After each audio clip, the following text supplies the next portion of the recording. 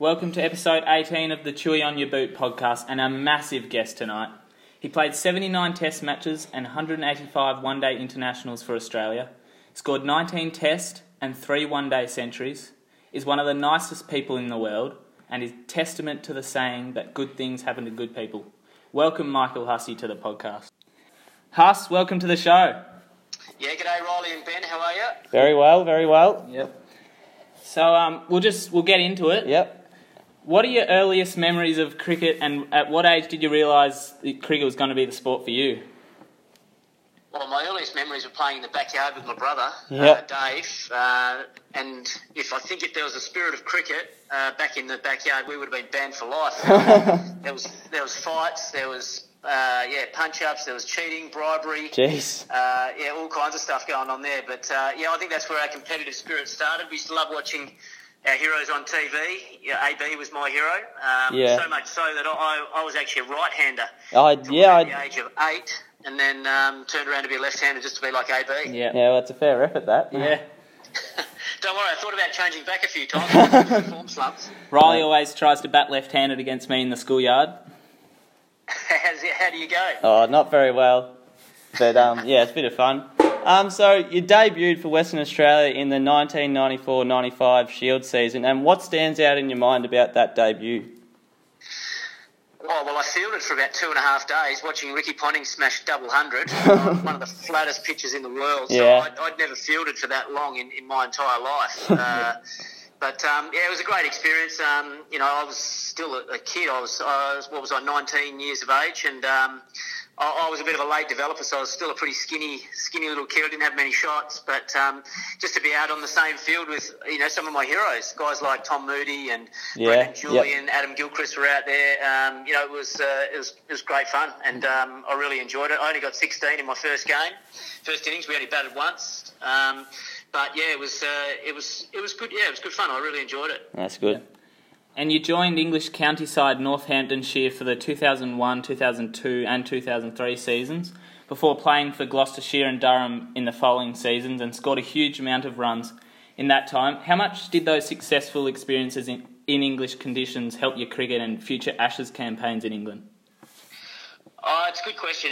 I've no doubt that it helped improve my game enormously. You're literally just batting every single day, different conditions, different bowlers, a lot of one-day cricket as well. So you're playing in a lot of different situations in games, and they love their cricket over there. It's a fantastic experience. I just felt like my game went from a good level to a very good level that can stand up in international cricket from playing county cricket. So it's tough. It's tough going because, as I said, you're playing every day from basically April through to September, and so it gets pretty exhausting as well. But as far as improvement in your game, it was awesome. I just love the experience. And how hard is it to adjust when you come back to Australia from the different pitches and weather, I suppose? I found it pretty tricky. Actually, I found it a bit hard going both ways, but. In particular, I found it hard coming from Australia, where the pitches are generally fast and bouncy and quite true. Going to England and early season over there, they can be really green and have a lot of moisture in them. The ball goes around all over the place, and I just found I really struggled for probably the first month of every county season, and then something just clicks. And once you sort of get used to the conditions, you feel like you can make some big runs, and the outfields later in the season get rock hard, and it's a great place to bat. And then you're right, you have to make the adjustment coming back to Australia. But I found it probably a bit easier coming from slower pitches onto the faster pitches rather than the other way around. Yep. Huss, 2005 was a massive year for you, debuting in the one-day internationals as well as the tests. How much of a step up were those matches for you, given you were quite experienced already? And what memories do you have from those test matches? Oh, it's a big step up. Definitely first-class cricket to international cricket.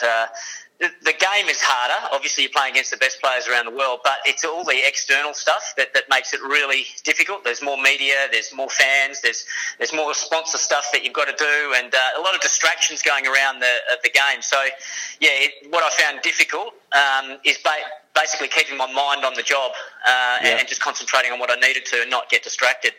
As far as my first test, it was an emotional roller coaster. Really, obviously, really excited to get I was actually on standby for Justin Langer initially, but just to be there was pretty exciting. And I remember watching Justin Langer like a hawk at training. He was suffering from a rib injury. He wasn't sure if he was going to play or not. And we had training, and he came up to me after training and said, "Mate, I'm out. You're in, and good luck." So, that was a real sort of like, oh wow moment. I'm actually going to play a test. And then on the morning, I felt pretty good. I got my cap from Bill Brown, who was the oldest living Australian test player at the time, and he said a few nice words. And then it all started to change when Ricky Ponting went out to do the toss. He won the toss, and within about sort of half an hour, I was going to be opening the batting with Matthew Hayden in a test match. And that's when the nerves and the butterflies really kicked in. And we actually sang the national anthem as a team, and I think about halfway through that, I lost all feeling in my legs. Raced off, got my pads on, and went to the toilet for about the 35th time with nerves. And Warnie's in the toilets there with his little Playboy underpants on, just smoking a cigarette. And he just sort of said, "Huss, good luck.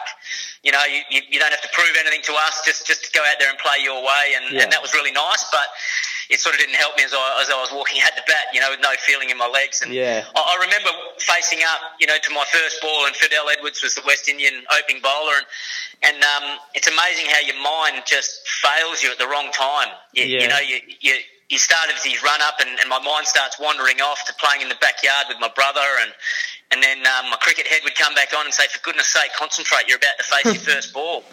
And then my mind started wandering off again, thinking about playing first-class cricket and getting dropped from the WA team, and then fighting my way back, and here I was. And then my cricket head again would say, "For goodness sake, concentrate." And the last thing, just as he was about to bowl, the last thing that was going through my mind, I actually started to well up. Yeah. And I thought, you can't be seen crying in your first ball of Test cricket. So, I didn't handle the emotions well at all in my first Test, I must admit. Didn't last very long, only got one run. But it was a great experience, and I loved it. No, definitely, and good to see you overcame those in your later Tests. Yep. And you scored your first Test 100 in your third innings, showing you were more than capable at the level. Describe the feeling, I guess, when you reached that milestone. Oh, it was unbelievable, because it was about 10 or 15 years worth of, pent-up energy and emotion, and what I've been working towards for all those years to actually prove to myself and I guess the world that I could succeed at that level was really satisfying. And I actually cringe anytime I sort of see the highlights of that because I carried on like an absolute idiot, and again the emotion got the better of me, but it was a amazing feeling, and one that I'll never forget. No, definitely. We heard Marnus Labuschagne say that it was pretty similar for him after scoring his first Test 100. Yeah, I actually saw that interview as well, and he'd sort of almost practiced or rehearsed how he was going to react. And I can understand what he was going through, because you just don't know how you're going to react. And I was really happy for Marnus Labuschagne. Actually, he's obviously loves his cricket and works really hard in his game, and he's had a number of half centuries in a row, and he's just not been able to go on with it and break through that barrier. So I think that'll be a big moment for him, and one now that he's proved to himself that he can go on and score that 100. I wouldn't be surprised if he kicks on and has a good run of it. Yeah, well, he's one to watch for the future, that's for sure. Yeah, definitely. Do you have a favourite 100 from your career, Huss? One that stands out for Benny and I is your 150 alongside Michael Clarke's 329 against India. Yeah. Well, I was a bit lucky, I guess, because I came in after Ricky Ponting had just made 100 as well, and Michael Clarke was on 100 and whatever, or maybe even 200 at that stage. And so the Indian bowlers were a little bit tired at that stage. It was a beautiful batting pitch, and I just felt lucky because I was at the non-strikers end for Michael Clarke's innings, and he was just in the form of his life. Like, honestly, it was unbelievable to watch how well he was batting at the time. He was really good to bat with, Clarke. He runs so well between the wickets, and he's always talking and communicating to you. So, I thoroughly enjoyed batting with him, and I didn't really think too much about my innings. I was more just enjoying putts at the other end. Yeah. And following on from your international career, you joined the Sydney Thunder as captain in BBL 03 and continued until your retirement from all cricket at the end of BBL 05. And you led the franchise to their first BBL title in your last game. How special a moment was it to cap off your decorated cricketing career in such a way?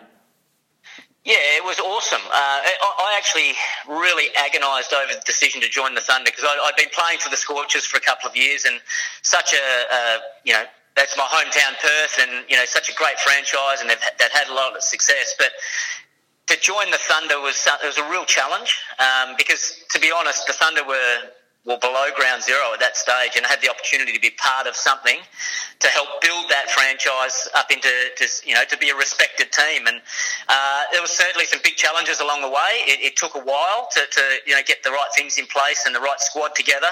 But once it all came together, I'm not sure I 100% believed that we could go on and win the Big Bash, but when it all came together and we actually did win it, it was such a satisfying moment. All that hard work that had been put in over 3 years, not just by me, but I mean by a whole group of people on and off the field.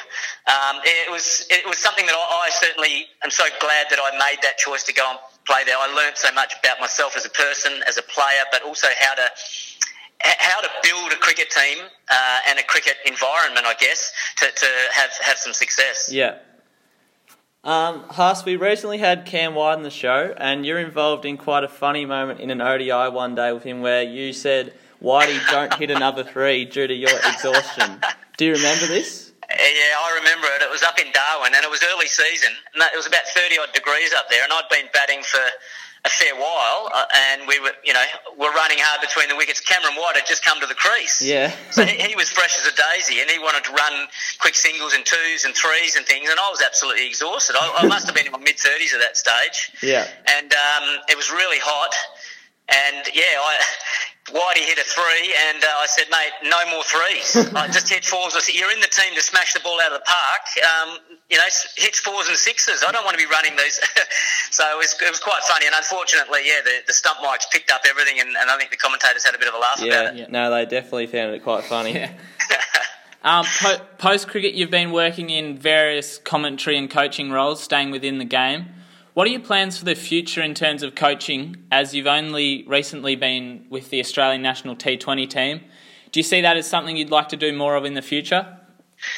Yeah, it's a good question. I love the balance I've got at the moment. So, doing a little bit of coaching with the Aussie T20 team recently, which was so much fun. Great bunch of guys.